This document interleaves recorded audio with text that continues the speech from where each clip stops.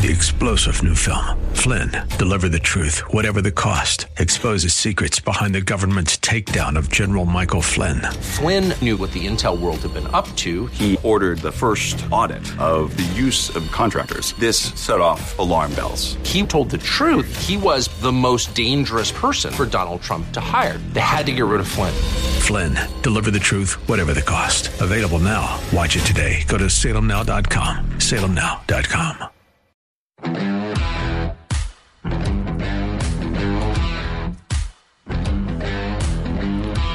Did you see the circus today in Washington? Yeah, Hunter Biden showed up at the House during a markup meeting where Republicans on the Oversight Committee are working on a resolution to hold him in contempt of Congress. Well, then he got up and bolted out when Marjorie Taylor Greene tried to ask him a question. Washington, D.C. has become a clown show, you know that. And for me, it's pretty simple. It's really simple, actually. No matter which party you belong to, when you see stuff like what happened today, how could you ever vote for anybody who thinks these clowns need to have more influence on your life? Today was just another advertisement for draining the swamp.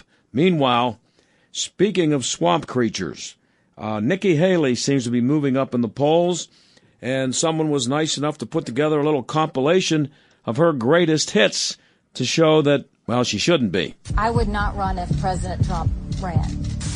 I'm Nikki Haley, and I'm running for president. I will not now, not ever, support raising the gas tax. Let's increase the gas tax by 10 cents over the next 3 years. A huge issue that I'll deal with as soon as I get there is social media. They need to verify every single person on their outlet and I want it by name.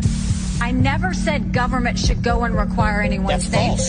I think China's been a really great friend of ours. Yes, I view China as an enemy. That was not what I intended to say. I do not think we need to pull money from the UN. The UN, the only thing is we would defund the UN as much as possible. When a 12-year-old child in this country assigned female at birth says, actually, I feel more comfortable living as a boy, what should the law allow the response to be? Well, I think the law should stay out of it, and I think parents should handle it. I think there should be federal involvement. You should not have any gender-altering anything done to a child before the age of 18. No thanks, Nikki. I'll pass. Anyway, when we come back, Socialist Summer Lee, she's a representative in Congress from Western PA, in case you didn't know, and she's an actual socialist. Yes, that's right. People voted for her, and she's a socialist.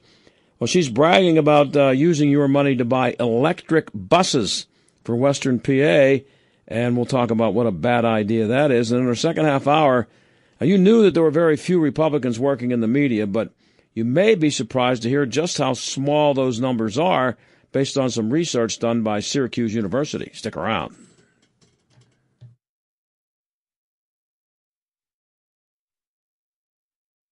Summer Lee is a socialist.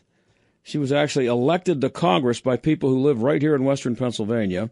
You may know some of these people who voted for her, but anyway, she recently tweeted, quote, I am so proud to announce that in my first year in Congress, I brought home over $1 billion to build infrastructure, clean our air and water, lower costs, create good-paying jobs, affordable housing, and more. So what could go wrong? Well, we'll see about that. Daniel Turner is the founder and executive director of Power the Future, and I wanted to bring him on to talk about something that Summer is really proud of. Daniel, thanks for coming on. Always a pleasure, John. Thanks for having me back. So I'll just read you the tweet, Daniel, and you can take it from here. I can probably leave and come back in about 20 minutes, but we won't do that. Okay. Here's the quote. I'm proud to announce that Pittsburgh School District will soon have a new fleet of zero-emissions school buses. This is about more than just transportation. In a region with some of the highest pollution, it's a commitment to a future where our kids can breathe clean air, unquote. There you go. There you go. And it is a good thing that Pittsburgh has so many sunny days. It rarely gets snow, and it's not really a hilly place either. If it had any of those things, EV buses would be a problem. But luckily, Pittsburgh is flat. Right. It gets sun almost every day of the year. I mean, it's ridiculous. If you have looked into the electric bus craze, you'll see that most places have actually gotten rid of them because they don't work. And they don't work exactly for the reasons I mentioned. They don't generate enough power to go up and down hills. They don't work in cold weather. It's nonsense. And, Summer, nor can anyone else in the great Commonwealth of Pennsylvania point out any specifics. They just say things like, known to have pollution. Well, where? Why? What is Pittsburgh's pollution relative to other places? Youngstown, Ohio, doesn't claim to have such terrible pollution. Is it that far away that it's a completely different world? So you just get to lie when you're a politician. You just get to make up facts. You get to make up truths, and then you propose solutions that you pray to God get you reelected. And in this case, $1 billion worth of crap the people of Pittsburgh don't need, and they're hoping that's enough to send her back to Congress for another 2 years. Well, the fact that she's a socialist and she got there in the first place is really scary. And I don't know if you're aware of it, but the fine people of Allegheny County also just elected a socialist to be the county executive. So they're gonna have a nice time here for the next few years. Because these people only care about you and me. Well, not you, because you don't live around here, but they only care about taking care of me. And it's nauseating that these people even get 3 votes, and now we're at the point where they're being elected to office. Yeah. And their math never adds up, and that's the problem. I mean, Margaret Thatcher said it best, that they run out of other people's money, but they also run out of other people's math. And so where any of their agenda has been implemented, it has never worked. And when you point that out to them, the socialist will always tell you, well, that wasn't real socialism, right? So East Germany wasn't real socialism. Right. North Korea isn't, Venezuela, no matter where. And it's the same with the climate movement. Show me where e-buses have been successful. Show me where wind turbines have been successful. And they say, well, that's what Germany didn't do it right. You see, but we will here in Western PA. We'll do it right. There you go. It works so well in practice. In theory. However, in practice, it's always been a failure. But, we'll just stick to the theory. Yeah, someone locally responded to this tweet from Summer Lee by pointing out that electric buses are actually too heavy for Western Pennsylvania roads, that they exceed the limit. I don't know what those numbers are, but would that surprise you if that would be the case? It does. Well, EVs on a whole are around 40% heavier than regular cars. Those batteries are very, very heavy. And that's a huge problem for roads and bridges worldwide. It's a problem for parking garages. If you've got some of those 5- and 6-story parking garages, I'm sure they were built exceptionally well, but are they ready to hold 40% more weight? Are the structural engineers that confident that if we have all switches to EVs and nothing but EVs in those garages, that it will not be a structural problem? What about our bridges? What about our roads, right? It's one of the drawbacks. It's that great Thomas Sowell quote, there are no solutions, there are only trade-offs. Yeah. EVs are proposed to be a solution, but they bring a whole host of new problems, and you have to decide, it's a trade-off. Would you rather have one set of problems or the other? I'm sure the American people, if they were given the chance, they would choose fossil fuels any day. They are choosing fossil fuels when given the chance, which is why you have to make regular combustion engine cars illegal, and then they're not given a chance. I haven't seen any questions put to Summer Lee about where the material for all these batteries for her electric buses will come from. That's not surprising either, and I wonder if she has an answer. I'm sure she does not know that they're made in sub-Saharan Africa with slave labor, and I'm sure she does not care. That is a totally acceptable part of the green agenda. They were in Dubai for weeks on end discussing climate change and the need to switch to an all-green economy. I don't think anyone spoke about the millions of people who were enslaved worldwide because of EVs and because of the rare earths that they require. The slave trade in Africa now is worse than it was at the height of the slave trade in the 18th century. Think about that. The slave trade now worldwide is worse than the height of the slave trade of the 18th century. We are tearing down statues of Washington and Jefferson, renaming our high schools, saying that they used to own slaves. But if you really cared about slavery, you would be angrier now than you would about what happened 200 years ago. But they don't care about what's happening now. So you realize on the scale of wokeness, African slavery ranks below climate change. Climate change is winning. If we were going to have an Olympics or like a March Madness bracket, climate change beats slavery. Sorry, that's just the rules. And you wrote a piece at the Federalist, and we're talking to Daniel Turner, Executive Director of Power of the Future. You call it green slavery. That's pretty much what it amounts to, isn't it? It is, yeah, and it's pointing out that exact point. I appreciate you quoting it. It's pointing out that exact point, that the slave trade now in Africa is worse than it was at the height of what we know to be the period of slavery. Mm-hmm. And the reason why it's worse is because it's being driven by these demands for metals and minerals that are found in great quantity in Africa. So unlike past slave periods, we're not capturing slaves and taking them off the continent. We're just keeping them there. Some of them as young as 6 years old who are helping to make these batteries. Mm-hmm. Exactly. They are digging with their bare hands for the cobalt that is required in these products. And that is, going back to that great Thomas Sowell quote, that is the trade-off. The trade-off is we get rid of fossil fuels, but we need sub-Saharan African slavery. And if you are acceptable for that, if that's fine with you, just be honest and admit it. I can guarantee you that my fossil fuel-driven truck was not made with slave labor. But you can say that if you have the Ford F-150 Lightning. You can say that if you have a Tesla. Again, that's a trade-off that people have to be comfortable with. I, for one, am not comfortable with knowing that my car has enslaved children in Africa. Yeah, it's amazing to me, though, and I've seen the pictures, I've seen the videos of these kids. It's just an horrific sight, seeing these kids, and they're shoved into these little holes, and then they come crawling out, covered in whatever it is they're crawling around in. And I just don't understand where the Democrats are on this, and how it is like a guy like John Kerry, who has for his entire life sold himself as someone who's deeply concerned about the little guy and the less fortunate. And they they don't even consider this as part of the issue. No, they don't, and it is the scale of what is more important in wokeness. And like I was saying, the climate agenda seems to be beating the slavery agenda on the scale of wokeness. And they show themselves to be these great humanitarians. We're only fighting the climate battle because we're worried about the history of humanity.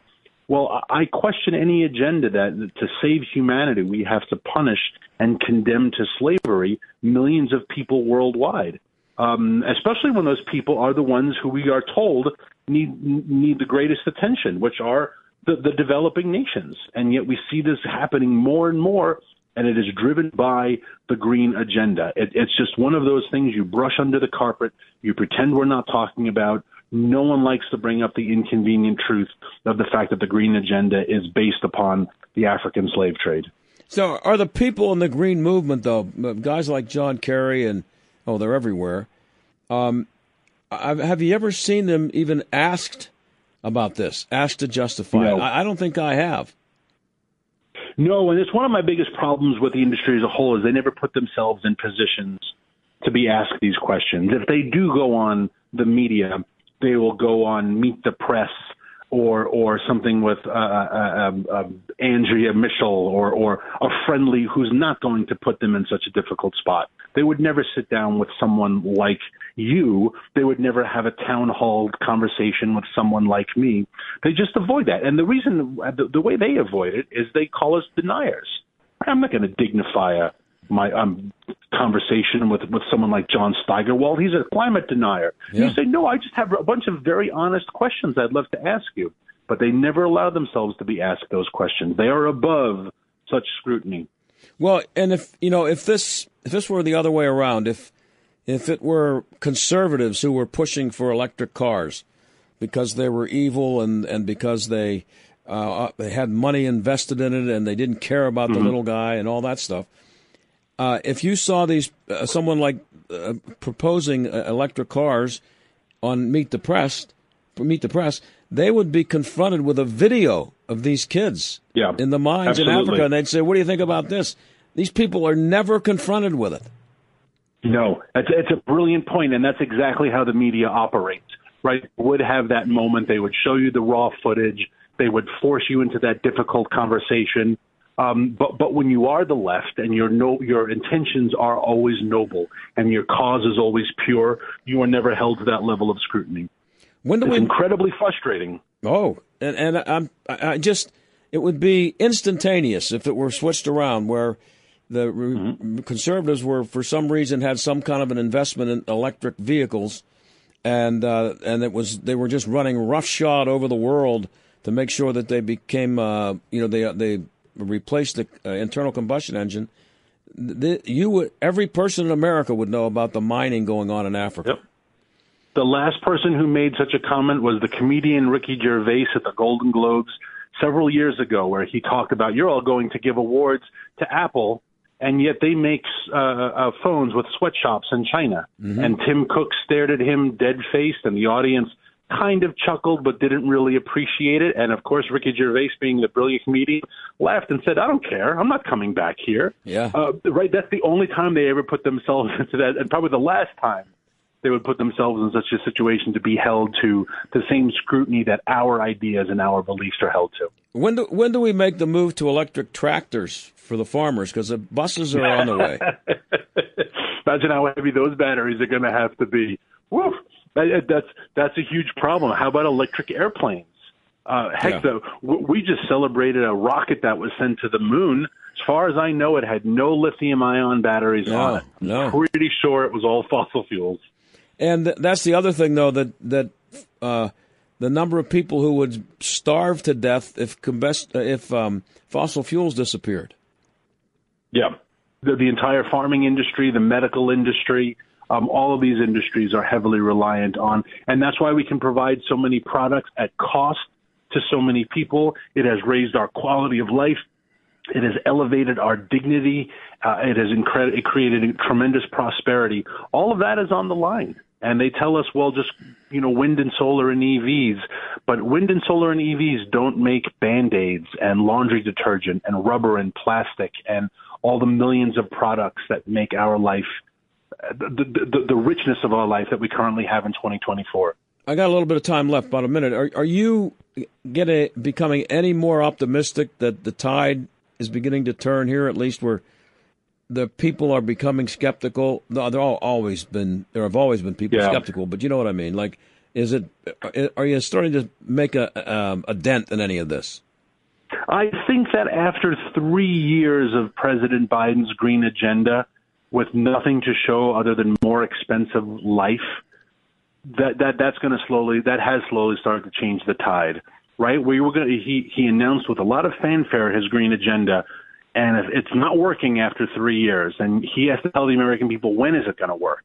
Is it 4 years? Is it 5 years? How much more do we have to wait until the price of eggs and chopped meat and my electric bill become affordable?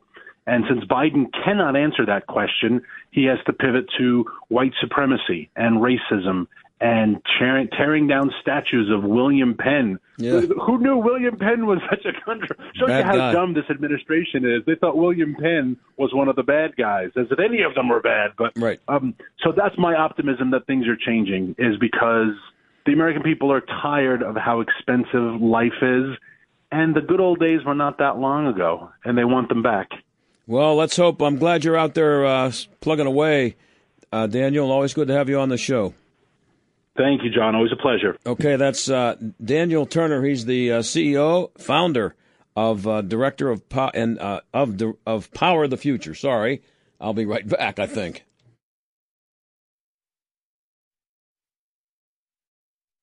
Well, do Republicans want to be journalists, or do journalists not want to be Republicans? Or it's a little bit of both. Whatever the reason, there sure aren't many Republican journalists these days. Syracuse University did a study, and Ken LaCourte, former longtime producer at Fox News, you can find him on Substack and YouTube. That's Ken LaCourte, LaCourte. He's a longtime producer at Fox. Says it shows that we've seen ideological genocide. And Ken joins us now. Ken, good to have you back on. Thanks. Hey, good afternoon. Good to be here, John. So were you shocked to see the number they came up with? 3.4% was a pretty low number. So I really was, to be honest. The Democratic number, self-identifying number, was about 36, 37%. I mean, we've always known that Republicans are outnumbered in newsrooms, but, the concept that it is that small. Now, maybe that was overstated a little bit by some conservatives just being afraid to say that they're conservative. I mean, you can be fired for saying a boy has a penis these days. So saying you're a conservative at the New York Times, you're not going to have too many friends there. But it shows you the attitude. And of course, we see this just every day with the journalism coming out that has just gone from leaning left to flogging leftist ideals in defiance of reality and of all sorts. And this is part of the reason for it. There's literally no one in the room to say, hey, wait a second, maybe there's another way to look at something. Yeah, 3.4%, though, that's really the same as nobody, isn't it? I mean, when you consider what little chance so few people could have to really have any influence on what's covered or how anything is covered in any kind of a large operation, 3.4%, you don't exist. Yeah, and it's happened at the same time that, we're starting to see some conservative outlets still rise. I mean, we always had Fox, and that was about it on there. We're getting a few other small ones on TV. We're starting to see some Daily Wire and some online news sites with conservatives taking up the banner and finding an audience out there. But it still shows kind of how small those successes are in the framework of the entirety of the media operation that we've got coming at us. On your Substack, you point out the example of Claudine Gay at Harvard and how that was handled. It was great. I mean, so Claudine Gay at Harvard, and first of all, it's I used to tell people, it's like, why does everybody care about Harvard? Well, they care about Harvard for the same reason that we talk so often about the New York Times. It is seen as the most exclusive, most prestigious university probably in the world, certainly in America, outside of maybe some science things like MIT. And things that happen there, it reverberates through. I mean, when the New York Times decides to act like a propaganda mouthpiece for a certain party, that signals to the Cleveland Plain Dealer that that's fine too. Just like what Harvard does thing, it signals to Syracuse College or Citrus College of this. So when she came out, and we talked about this, I think before, with this just kind of, our speech code says if you accidentally call a clear guy and address a he, you're going to be thrown to school. But we're not quite sure about it. It's situational if it's just calling for genocide of Jews and expulsion from campus. And watching the media on that was just enlightening. I mean, first they just went after, this is founded by Michael Schellenberger, a conservative, with the plagiarism stuff that came out there. Then, as it turns out, as many of your readers probably know, out of 11 things that she published, she had plagiarisms in the majority of them. And in the academic world, that actually matters a lot. They actually care more about that than they care about many other kind of commonsensical things. But the AP, so of course, and then they had to spin it into we saw Saturday Night Live do a thing mocking that testimony on Capitol Hill. And who did they make fun of? Well, they made fun of the members of Congress asking questions, not the people, tap dancing around genocide. So this one, once it all fell, they were still backtracking and blaming racism and this and that. And I use the example in there of the Associated Press.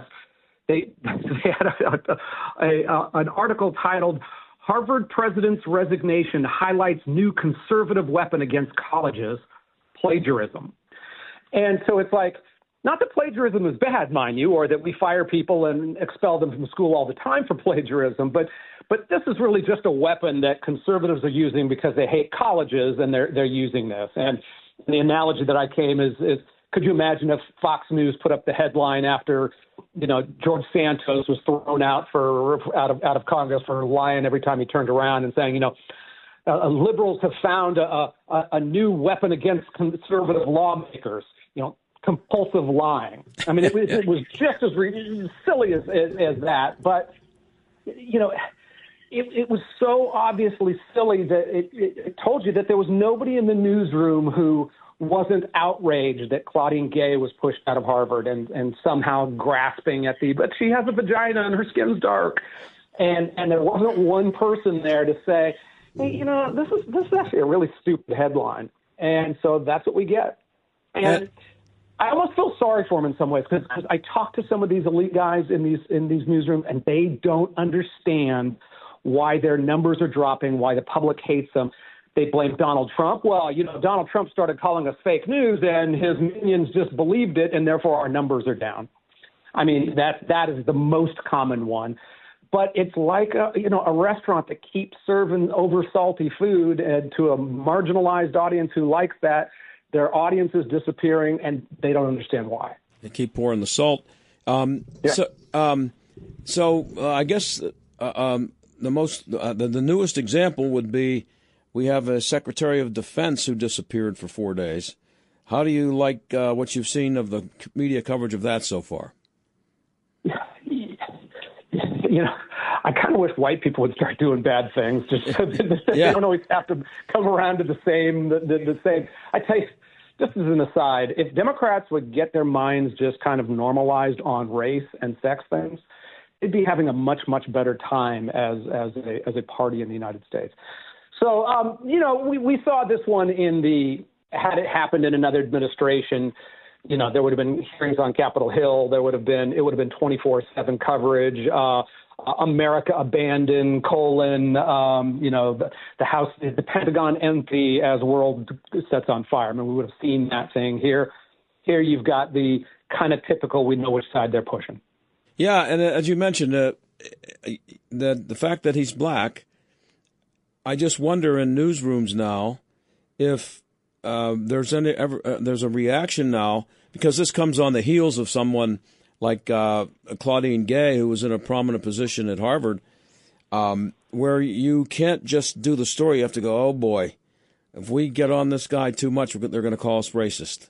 So how tough can we be on this? You and I will never know what's going on in those newsrooms because I don't think they'll let us in there anymore.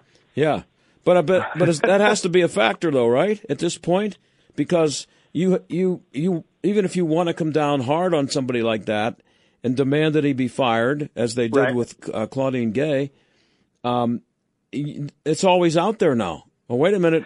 This is a black guy. You better be careful. It will be interesting to see how if that plays out as badly on this. I mean, clearly she did her best to fan that flame. Yeah, yeah. Even in her resignation, I mean, she played that up. Now, I don't know enough about this guy to know if that's his style, to know if he was, it was pretty obvious to many academics that she was there to fill a gender and racial role. I don't know if the same can be said on that on this guy.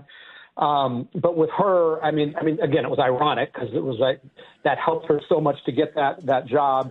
But that's just a standard go-to defense. And if there is any shred of anything, because you can always find, one person to take you that way. And according to Bill Blemish in Ohio, he said it was about time, and then you find the one idiot out there saying something crazy. Yeah. But she really drove that, and she flogged that horse as hard as she could. It just failed. Which we should take some. I think we should take some small amount of satisfaction, not in somebody losing their job, but a small amount of satisfaction in that the media pushing this false narrative that she was being unfairly targeted and that she was not being crazy on campus. From the entertainment people doing it to there were scholars who came out and defended her, and they just lost all sense of right and wrong, but they defended her for political reasons. And yet there was still enough pressure for her to have to step down. At least says you can't spin propaganda so effectively that you can win all the time. And we're talking to Ken LaCourte. He's a former longtime producer at Fox News, and you can find him at Substack and also on YouTube. So, Ken, back to my original question here. Do Republicans not want to be journalists, or is it that journalists don't want to be Republicans? Does that question make sense? Yeah, I think that a lot of Republicans don't want to be journalists, and that's a growing problem. I'm sure when you sit around your Thanksgiving table with your family, you're not super inclined to say, "Hey, what do you want to be, son? A doctor or a reporter?" I mean, and what I don't want to see happen is what happened, on the academic side as well, where Republicans basically were like, you know what, a pox on all of you. I don't want, don't get involved in that whole system, even though it's still an important system. And as much as we might not like the media, they're still the major way of disseminating information from humans to humans on the planet. So I think that a lot of it is exactly that people don't encourage their kids to go into that. They don't push that. But, once it gets so entrenched and it's so political, it's not like you could just waltz in with a Donald Trump hat and get a job in most of these places either. You have to actually kind of play that game a little smarter. You're literally going into enemy territory. So you have to kind of pick and choose your battles. You have to be careful about the things you say, because you're just going to be an unpopular voice in that. And if you want to go from an unpopular, assistant producer to a senior producer, you have to do that carefully. And I hope there are young journalists out there doing that now. With these numbers out there, why should a kid who's not a liberal want to consider journalism? Well, not to be popular in the newsroom, perhaps, but it's a good profession. I mean, it's fun. It's, when I worked for Fox News for 20 years. I mean, you're always on top of the most interesting things that are happening on the planet. You sometimes go to places where history is being made literally in front of you. And, the ability to say, hey, I actually want to get fair and consider, I was proud when I worked at Fox because we knew we were getting information out to people that they needed to hear, that it was a more conservative-leaning approach to news that was 100% intellectually sound and journalistically sound, and they weren't going to get from anybody else. And that makes you feel good at night when you go to sleep. Yeah, so a question, as you said, you worked at Fox for a long time, and so you spent some time working in a major news operation. How does management know a reporter's politics before hiring them?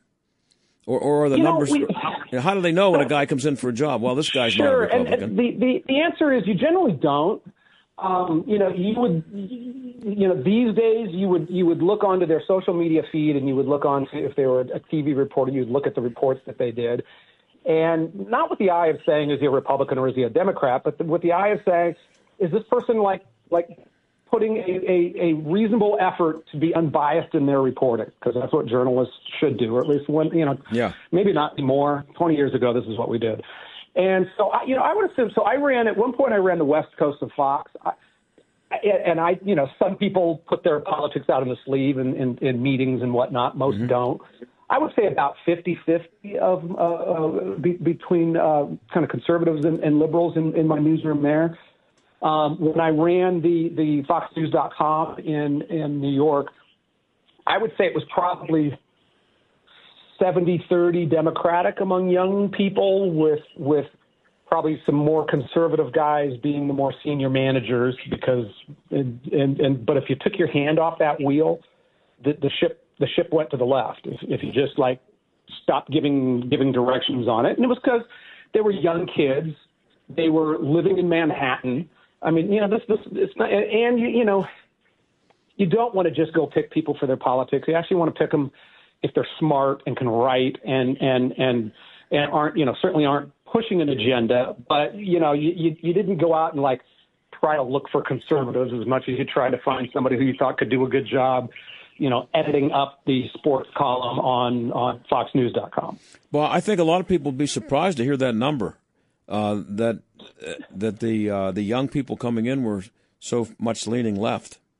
Yeah, and it's just a guess. I never sat in a meeting and said, all right, give me your cards on something like that. But I just kind of assumed that the majority of those, and it was a correct assumption, that the majority of those younger kind of editor types, writer types, weren't really hardcore conservatives. But, not all the positions at a Fox News kind of require a political sensibility, too. We had a science section and an auto section and sports and all and a lot of entertainment. So it's like, vote for Bernie Sanders if you're putting together the entertainment column. I really don't care.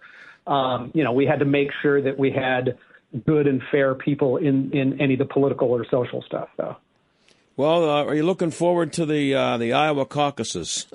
No, not at all. I'm done. No, you serious? I can't. There's nothing new. Is there any new ground to be broken anywhere? I'm convinced. I look at these numbers, and unless God intervenes somehow, I think the primaries on both sides are kind of over.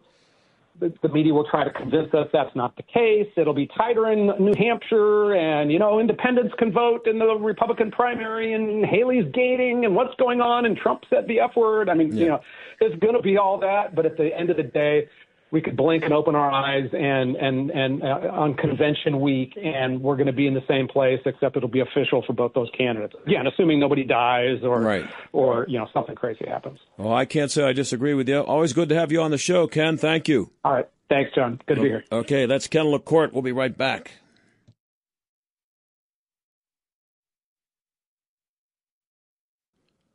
Well, you know how much the media love demonstrations, especially when women are involved, especially if it's women who are demanding abortion rights and that kind of thing.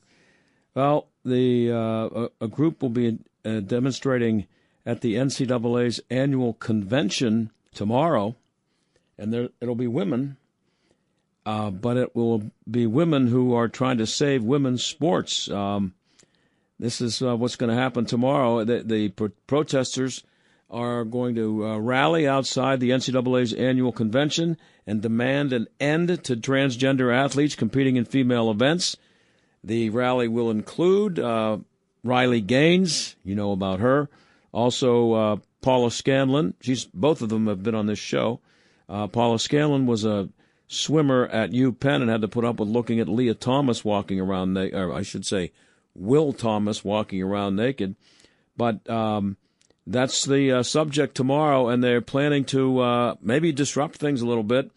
The Independent Women's Forum is in there with the demonstrators, and they're claiming that the NCAA is not doing anything to protect women under the new president, who happens to be former Massachusetts Governor Charlie Baker. This insanity is still going on, and it's good to see that the women are going to be loud and annoying about it. And it will be interesting to see what kind of response it gets from the media, especially the sports media, because this is sports.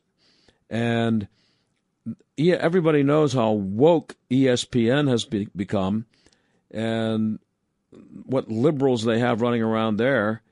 But these are women who are really upset, and they have a cause, and they're trying to demonstrate a grievance and trying to make a difference. And the big question is, will anybody at ESPN pay any attention to this whatsoever? My guess would be no, they won't. They'll ignore it. But if it were the other way around, if this were a group that was trying to promote women playing in men's sports, or the freedom of transgender women to be able to participate in sports, ESPN would be covering it.